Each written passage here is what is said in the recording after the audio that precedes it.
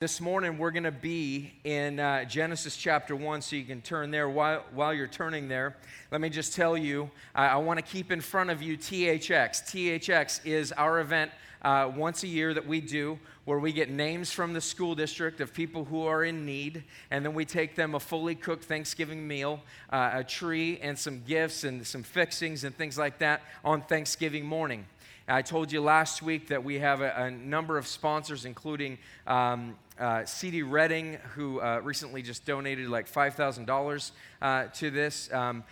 Here's how you can help us is get the word out, and there's pamphlets out on Connect Central, or the Welcome Wagon, as our Connect people like to call it, and you could grab one of those pamphlets, take it to your boss, and say, we've got to do this. And so you guys could sponsor a family. You could come and serve one day for a couple of hours with employees from your work, and that would be an awesome thing. So we'd love to see you at that. One of the biggest things that we need to do as a church is we need to sponsor families, and that's $80 per family. And so you may not be able to sponsor a whole family, and that's okay, but maybe God has blessed you financially and you could sponsor more than one or something along those levels. And by the way, whatever you make, it is all a blessing from God. I should clarify that.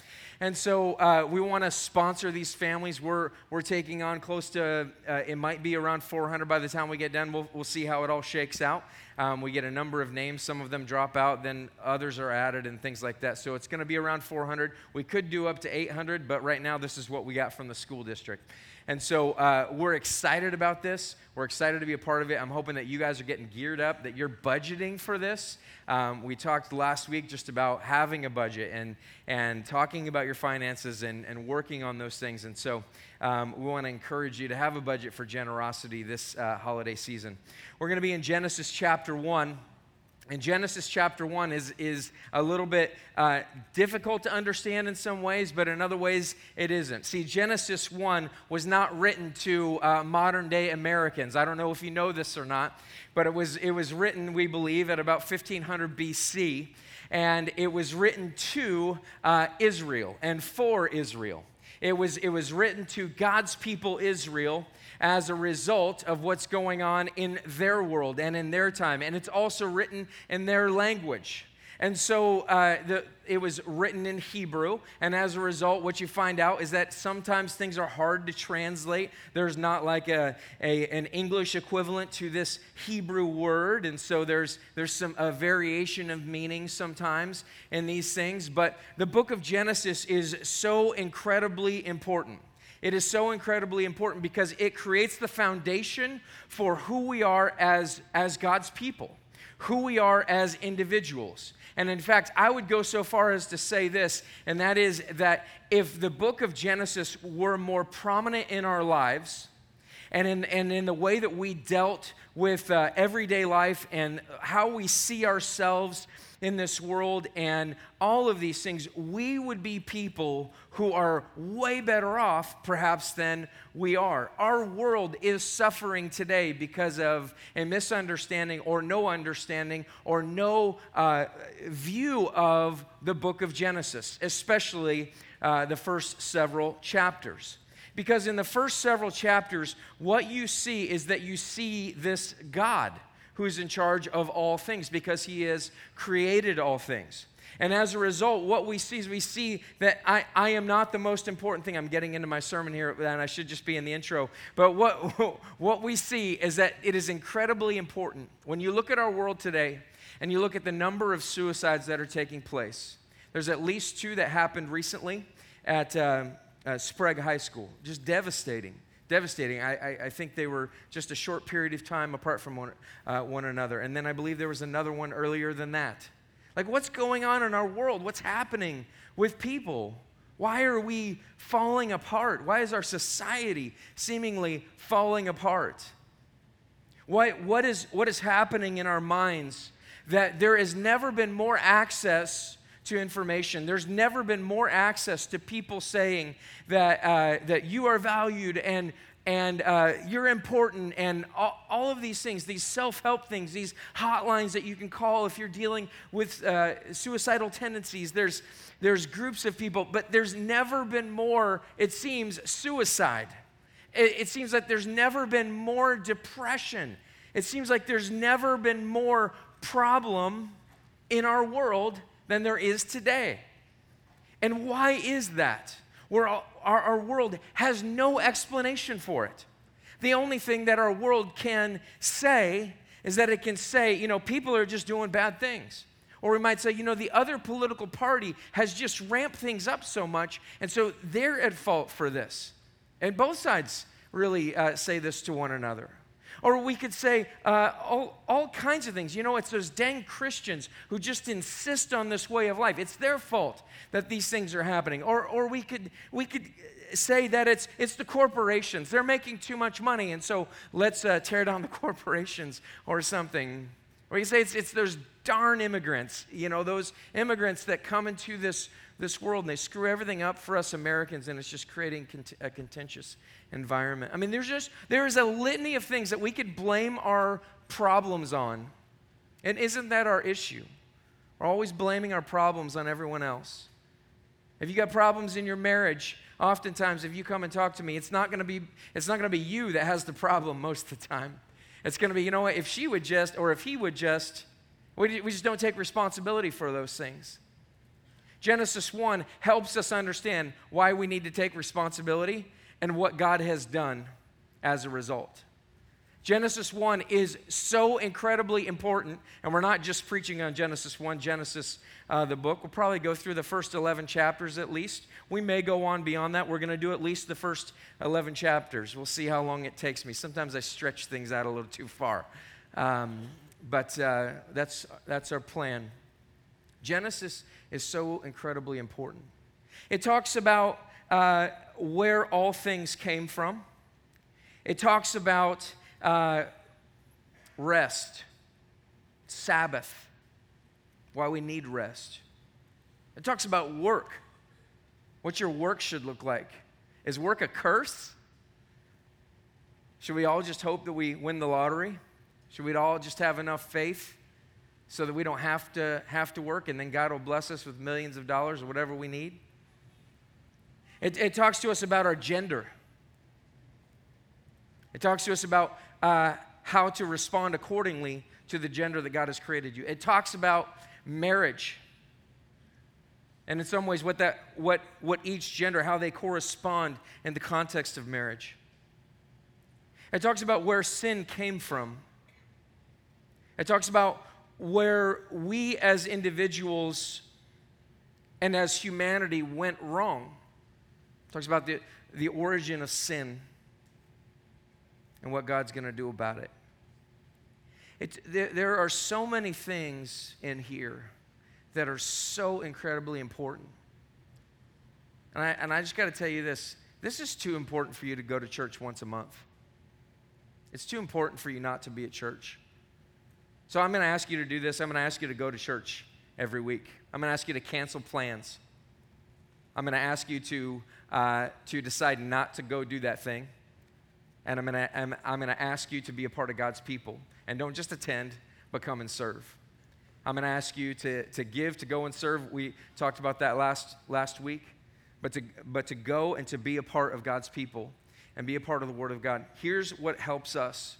When we hear the Word of God together, we all process it together and we understand it. What happens is that we believe that the Word of God actually changes us. We believe that it changes us from the inside out. The basis of your Christian life is rooted in the story of Genesis. The basis of your Christian life. If you've never understood it, and even if you have, you need to hear the Word of God preached. If that is not present in your mind, if you don't return to the story of Genesis often, if you've been here for any amount of time, you know that we talk about Genesis 3 a lot. We talk about the book of Genesis a lot. There's so much in here. And so I want to encourage you to be at church more than once a month, to be at church 4 weeks a month, or 5 weeks if it's a 5-week month, or something like that. And I'm just going to boldly ask you to be a part of it. So Genesis chapter 1, let's read here, beginning in verse 1. It says this: in the beginning, God. In the beginning, God. Why would we stop right there? Why would we do that? Well, it's because of this. It's because it's breaking through everything that's going on in our world, and it's coming right out and saying that this book is not about me and you primarily. It is about how this God created all things. It is a book about God. It is a book about Him and about His nature. Do you know God? Do you have relationship with Him? Are you struggling with that? Have you grown up in a Christian home and you say, you know what, I don't really have a testimony. I don't really have anything to talk about. Like nothing really extravagant has happened in my life. And the honest truth is that you've grown up as an American Christian probably. And you grew up thinking that the Bible was about you. And I want to tell you that your faith is dead because you believe that it is about you. But it is not about you. It is about God. It is primarily about God, and when we understand that it's about God, we understand how we relate to this God. But without understanding that first and understanding what's going on here, we completely miss the point. So you may have this dead faith, or you may be somebody who's wondering, is there a God? Is there truth in and through this? Is there what's going on here? You know, why does the world happen the way that it is? And what I can tell you is this, is that it ultimately has to do with this God, the God of the Bible, the Hebrew God, the God of Israel. This God, He is the one who can explain to you the mysteries of life. You may not understand all of them, but He can explain these things to you. You can understand them. He can bring this about. Where we get caught up oftentimes is that when we come into the book of Genesis, the first thing that we want to ask, and the arguments that happen over and over again, is how did God create everything? Let me read the rest of the verse. In the beginning, God created the heavens and the earth. Another way of saying that would be that He created all things out of nothing, and He created the universe. He created all matter. Everything that you see, He created it. And what we get caught up in is that if we have a scientific mind, we say, but how could that possibly happen? Because what I clearly see, and I'm speaking of somebody who is very much into science and evolution and things like that, you might say, you know, but how can that be? Because I know about science. Now, me personally, I know nothing about science. I hated science. I remember chemistry class. I remember beakers and pouring things in beakers and mixing things and things coming out of beakers and stuff like that. I mean, lots of fire and stuff like that. That was just at my table, but but I was not into chemistry or into science. I hated it. It smells in there. I don't know what it is. Is it the frogs that people are dissecting, or what is it? It's gross. I don't like it. I hate science, but you might like science, and I don't want to criticize that. It's a good thing to like, but what we get caught up in is, how could this have happened? How did God go about creating these things? And there's a number of creation theories. There's 6 key creation theories. We're not going to get into those because of this. The book of Genesis is not a science book. It's not. It was not intended to be a science book. It was not intended to show us science, as it were. It's not showing us how specifically did this happen. It's telling us that it did happen. It would be like if I were to tell you, I went and washed my car. I washed my car. You might want to know, like, how did you have your car washed? Did you take it to a car wash? Did you rub it down with your hands? Did you use a wash brush? Did you use a cloth? Did you use a sponge? Did you use soap? Did you wax it? Did you scrub the wheels? Like, how did it happen? But I'm not answering that. All I'm saying is I washed my car. I'm telling you nothing else. The car is washed and it's clean. Genesis, likewise, does not tell us the intricate details of how things were created. It tells us that things are created. And what's more important is this: it's not about how, but it's who and what and why. This is what we miss. It's not about how specifically, it's about who and what and why. Now, my personal view has always been that I'm a literal 6-day guy. I believe that God spoke. I have that much faith. He's sovereign. He's in control. He rules over all. And He has created all things out of nothing. That's my personal view. I cannot guarantee that. There are so many good people, and some of you may be so adamant about these things, and I just want to encourage you to back off being adamant about something that it does not specifically speak to. So we can have inferences, we can have ideas about it, we can have an opinion, but these are things for opinion. They are not things for gospel truth. Here's the other thing that happens is that because it hasn't been specifically laid out exactly what method God used, because it's not specifically telling us whether it just appeared. I don't know if you ever saw the show, I think it was from the 50s or the 60s, I Dream of Jeannie, when she would be like, ding, you know, like that, and like something would appear or whatever. I mean, that's my view of God. I think God can do that. And I think you see that in Scripture, that God He's not a genie and an attractive blonde gal in a genie outfit, but totally distracted myself. He is not that. Get that image out of your head for a second. But I believe that He can. I believe that He can.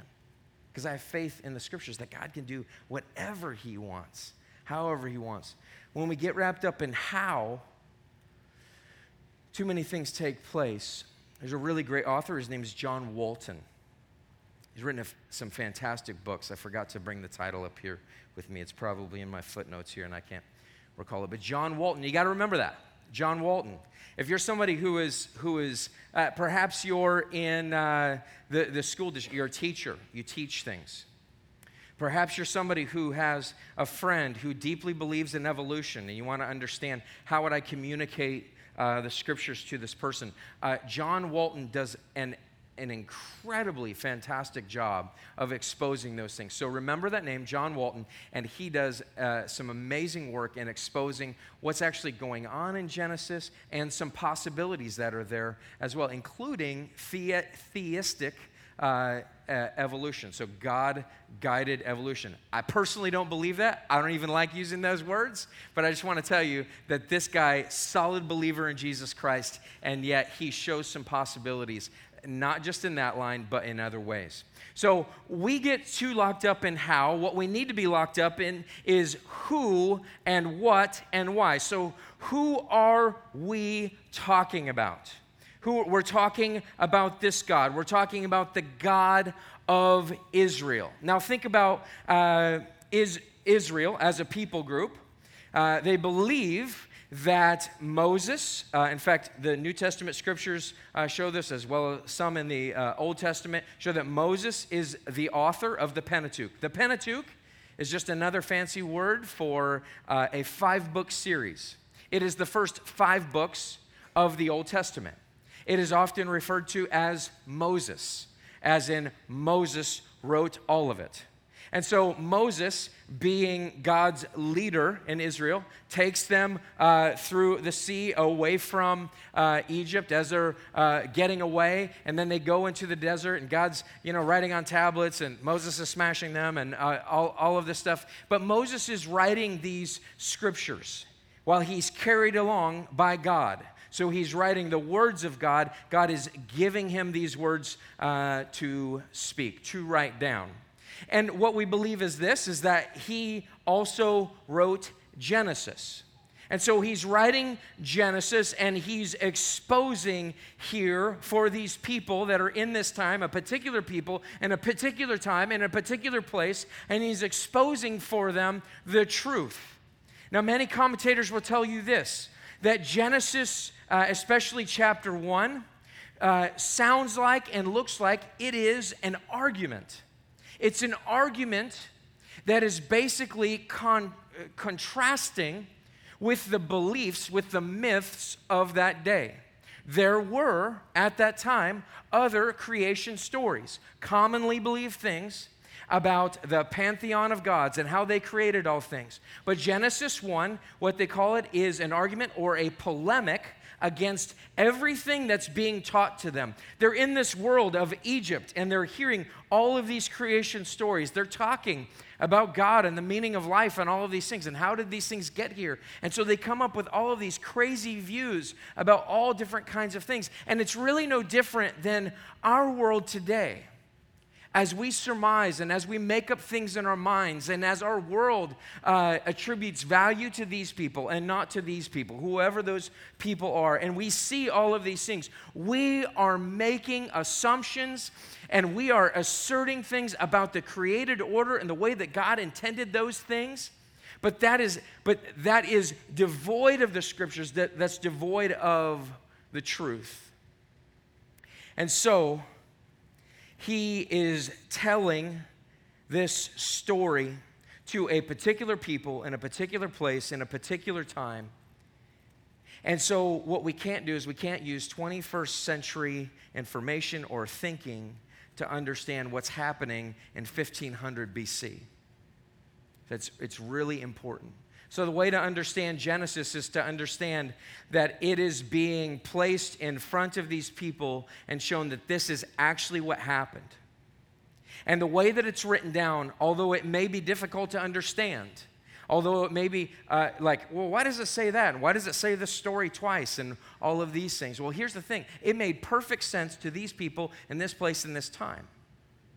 And we know that because when you look at other poetry and literature and things like that from that day, that these things make sense in their context and their place. So what we want to know is, but who and what and why?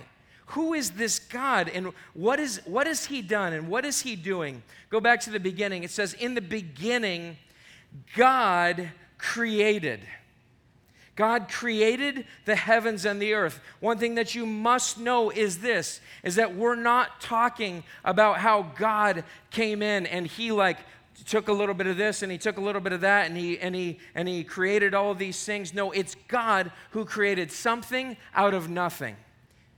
Commentators and scholars call this ex nihilo. That's the word created there is really speaking to this. It's saying it's a new creation. It's something that is caused to be new. It's not something that was there and was changed. That is in contrast to all of the creation myths of that time, which as they were creating these other gods, these pagan gods, these myths, right, that they created something out of something. But God is the one who creates something out of nothing. It is this God. Something else to be noticed here is this, is that the word God there is Elohim. Elohim. But Israel's God's name, our God, is Yahweh. His name is Yahweh. Elohim is the word for God. It'd be just like today, what God do you serve? The God of Buddha or Muhammad or whatever God that it is. It's the same thing here where Moses is communicating. He's saying, in the beginning, God created. Instead of saying the Lord God or Yahweh or what have you, he's calling their attention to this, that this is actually how the story goes. It is God. Elohim, the living God, is the same God, Yahweh, which he's going to bring back up in chapter 2, verse 4.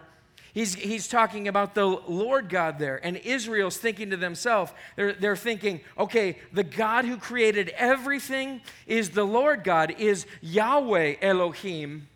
He is that God. That's the God that saved us out of Israel. That's the God who sustains us. That's the God who causes all things to be. He's the one who created all things. So this is the God we're talking about. Who is this? It's this God. It's Yahweh from the scriptures. It's this God that we serve and that we follow. The created order did not come just because of a bunch of gods decided to do this. It came because Elohim intentionally did this. Verse 2 tells us a little bit about what? The earth was without form and void, And darkness was over the face of the deep, and the Spirit of God was hovering over the face of the waters. Now, without form and void, and this idea of darkness is talking about, it is talking about chaos. It's talking about nothingness. It's talking about a disordered thing. So in the beginning, God created the heavens and the earth. God comes in, boom, it's there. How? We don't know. We just know that this God, Elohim, Yahweh Elohim, the Lord God, He is the one who created the heavens and the earth. He's the one who created the universe. And so then He says the earth was without form and void. It was nothingness. It was chaotic. There was darkness there. There wasn't anything that could happen there. It was lifeless. It had nothing there. It just was there because He said it was there, and God is the one who created it. And so this darkness was over the face of the deep, and the Spirit of God was hovering over the face of the waters. Think about what's happening here. You've got God, the Father, who is creating, and the Spirit of God is there.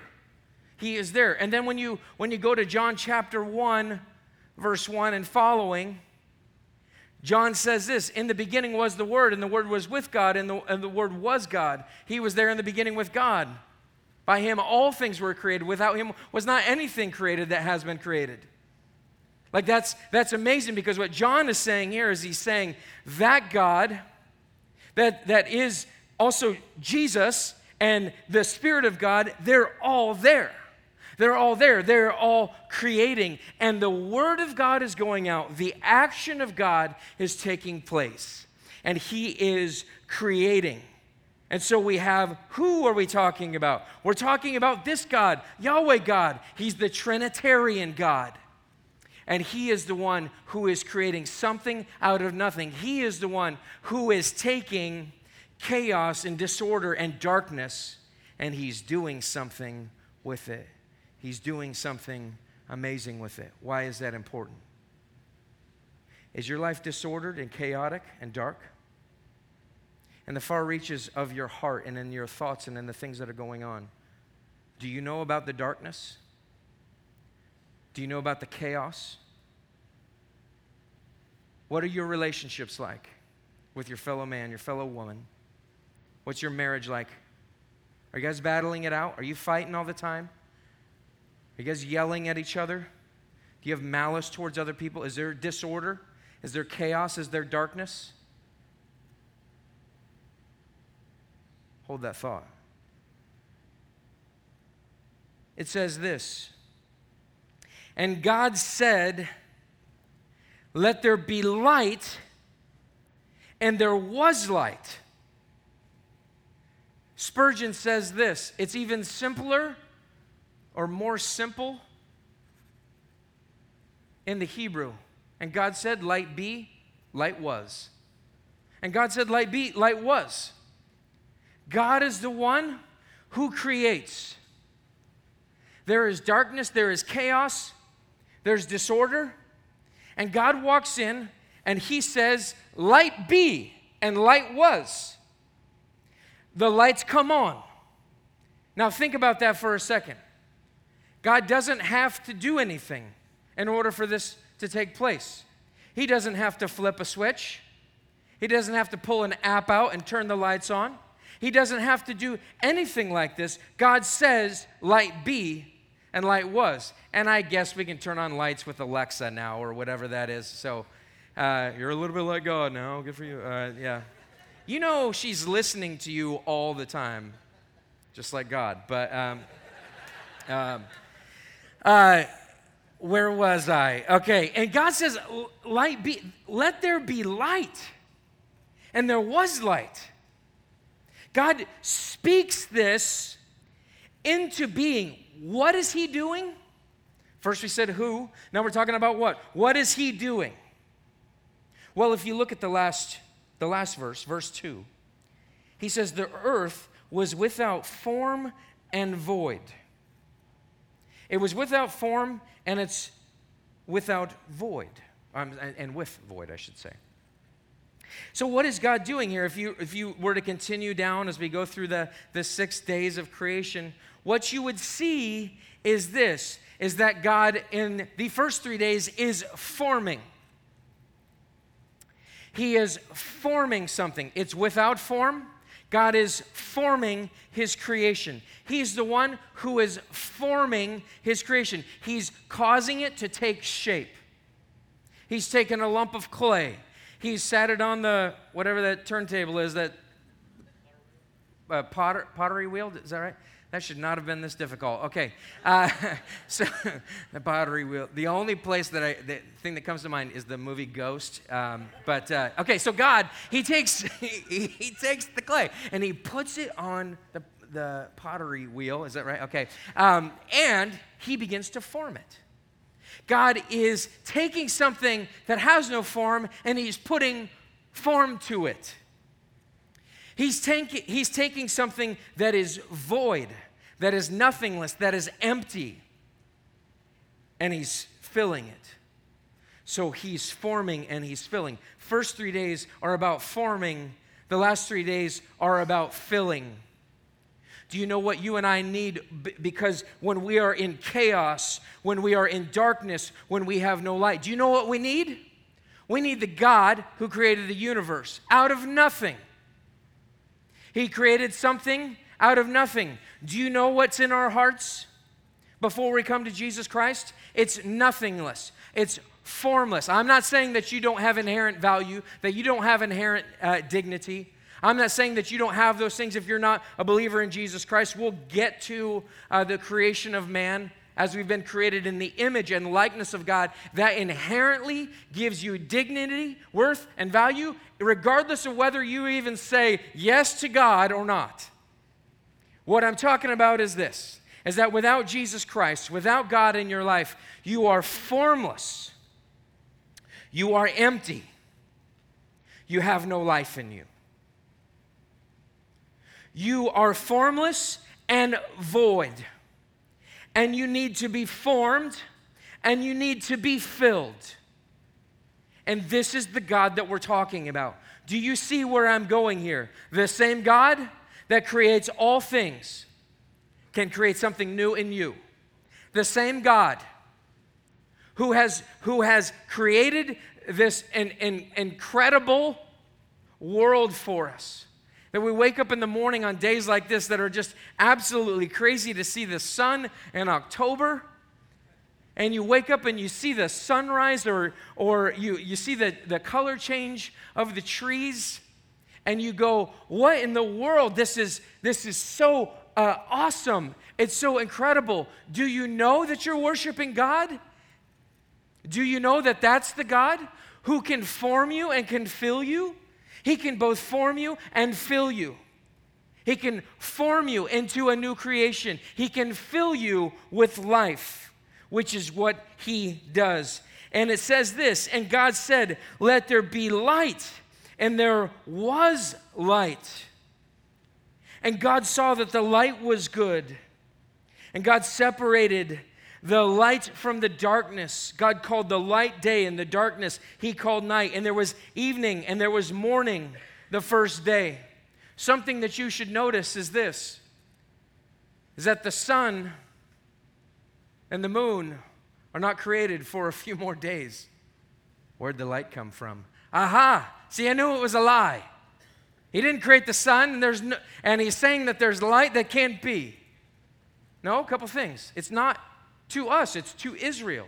Israel understood it. Israel understood what was happening. But the other thing that we need to see is this, is that God inherently has light in and of himself. God inherently has light in and of himself. And as a result, what happens is this, is that God does not need the sun. God does not need the moon in order to create light and darkness. God is light in and of himself, and he speaks it into being. And here's another reason why we're not talking about the sun yet. And then the sun isn't even mentioned by name. It Doesn't use the word for sun. I believe it's in verse 16. Doesn't even use the word for sun. It says the greater light. And then it says the lesser light. You mean the sun and the moon? Yeah, but really what they are is a light. It's just a light. Why would he do that? In those days, there was a sun god, and there was a moon god, and there was gods all over the place. And what's this saying? God doesn't need, Elohim does not need, the true Elohim does not need the sun. The sun gives nothing to the true and living God. The sun doesn't give that. God is the one who brings it in and of himself. What's the translation of that? You need nothing but the true and the living God to bring about light in your life. You do not need other gods. You don't need to bring up these other things and to say, okay, yeah, I really need this or I really need that. No, what you need is you need the God. You need to understand the who, not the how specifically, other than that God spoke it into being. How did he do it? We don't know. We don't need the how, we need the who. We need the what and we need the why. What does he create? He creates something out of nothing. He speaks, and it is living, it is being, it exists. Now, let me help you see something. The Apostle Paul made this connection as well. 2 Corinthians 4:6. For God, let me say it again, 2 Corinthians 4:6. You don't need to turn there. Maybe the PowerPoint guy can put it up there. But for God, who said, let light shine out of darkness, has shone in our hearts to give the light of the knowledge of the glory of God in the face of Jesus Christ. Oh, the Apostle Paul makes a connection for us. And that is, what should you be getting from the creation story? It's who, it's what, but it's why. Why? Why did Moses write this down for them? Because of the why. Look at it again. For God, who said, let light shine out of darkness, has shone in our hearts to give the light of the knowledge of the glory of God in the face of Jesus Christ. Here's the thing. You must have the light that can only come from this God. You must have his light pervading your soul because of this. Spurgeon says, you cannot see yourself for what you truly are. You cannot see your sin for what it truly is, and you cannot see your Savior for who he truly is. Why? To show you his glory. To give it, he has shown in our hearts. Why? To give the light of the knowledge of the glory of God in the face of Jesus Christ. See, what we do is this. We look at our life and we say, this is normal, it's fine. This is the way that life goes. I've got these battles that I'm fighting, it's just part of life. Some of you don't even know that you're in the midst of a battle. Some of you don't even know what you're up against. You're playing with sin. You're steeped in greed.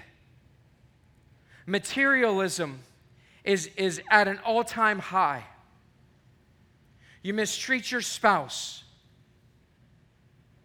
You're not living rightly. You're sleeping with people that are not your spouse, or you're not married yet and you're involved in that.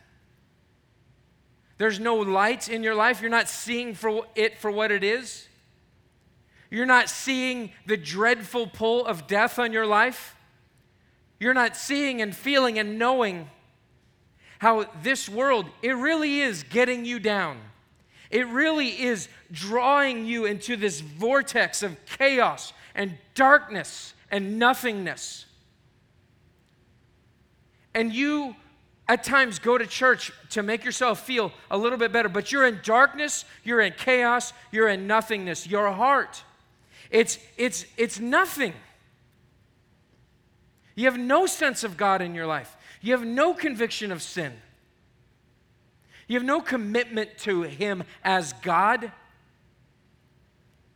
You give Him just a little bit of your hopes, your trust. It's a fire insurance for you, if you will, but I want to tell you, it's no fire insurance at all because you don't know the God of the universe. Light hasn't been shined in your life.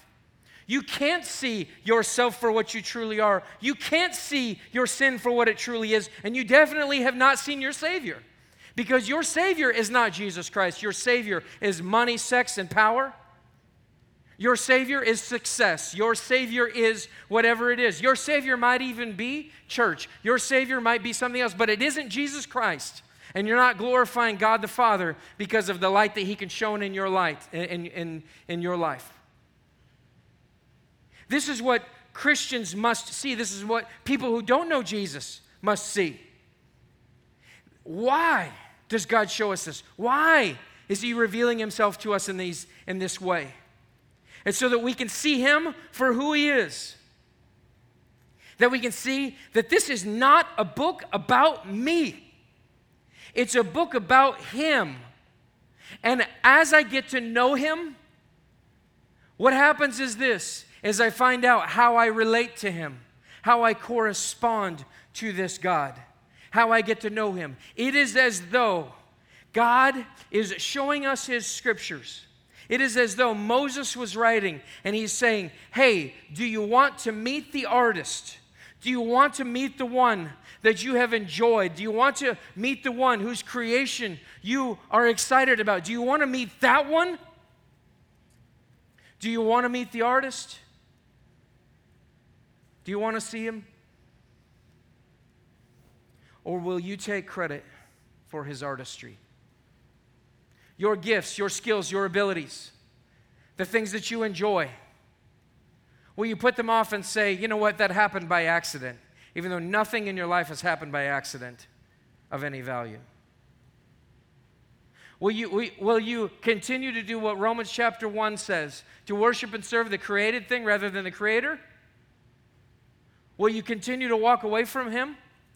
Will you continue to fight against Him? Or will you allow Him to expose in you the chaos and the darkness?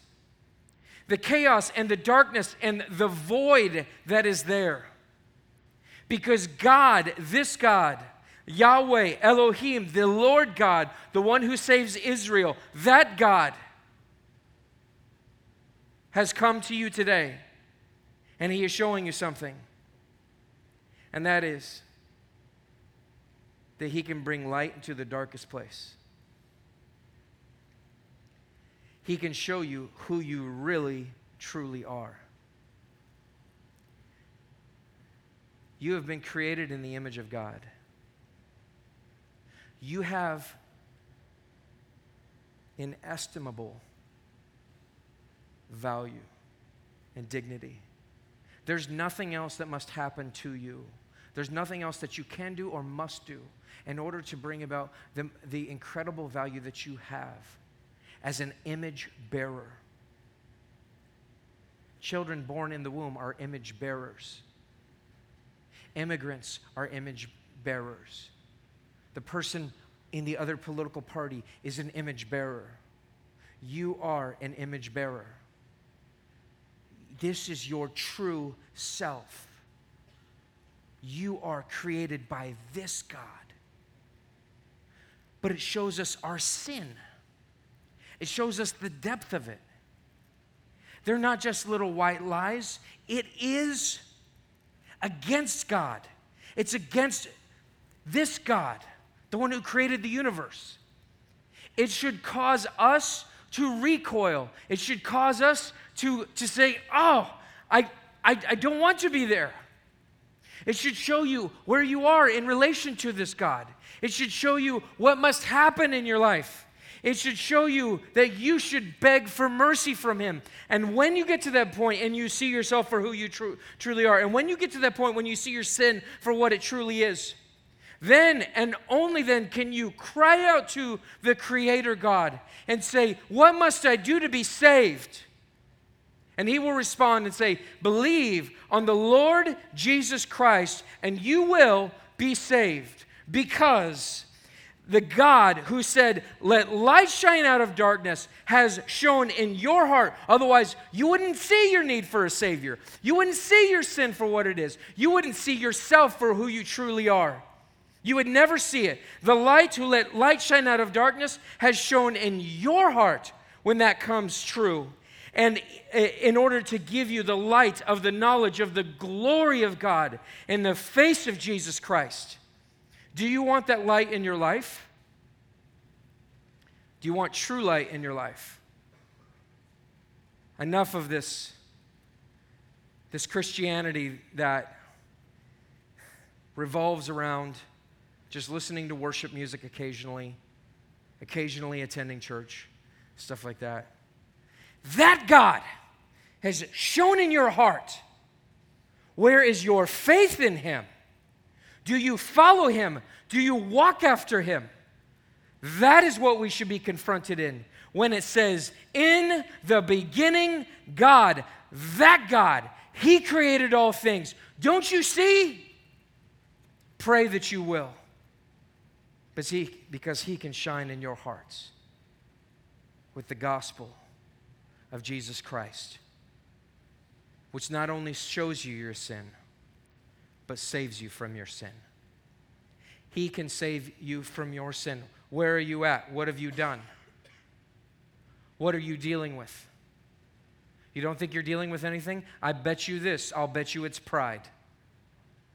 I'll bet you it's pride of your upbringing, of your pedigree. I was raised in the church. I don't really do anything wrong. The pride of thinking that you can live life without your Savior.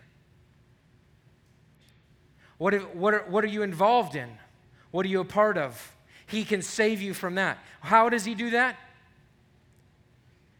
The God who said, "Let light shine out of darkness," sends the Son, God in the flesh, and the Son goes to the cross, even though He lives perfectly.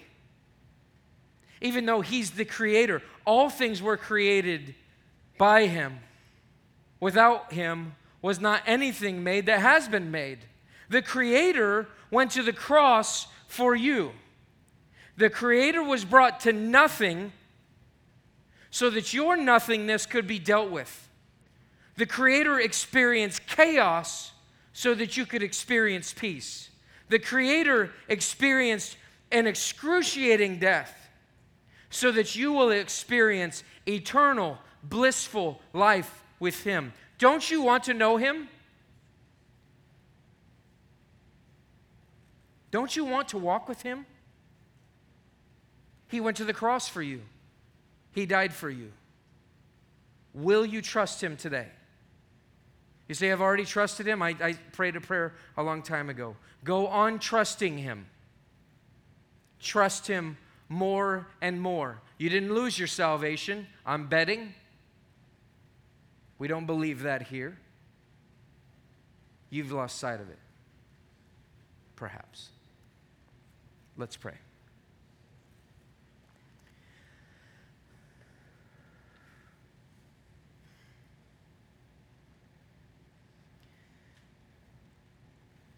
Oh God, you are so good to show us yourself.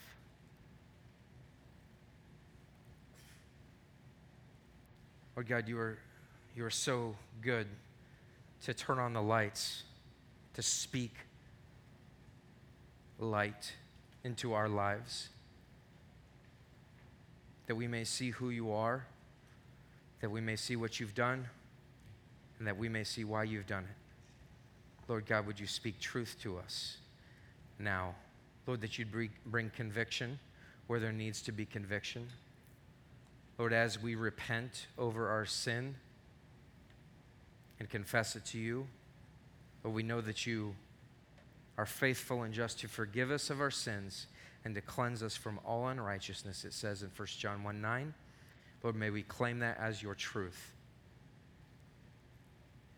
May we claim that for ourselves. Lord Jesus, I'm praying for passionate people that care about your people, that attend, that more than just attend, but are a part of the community of faith.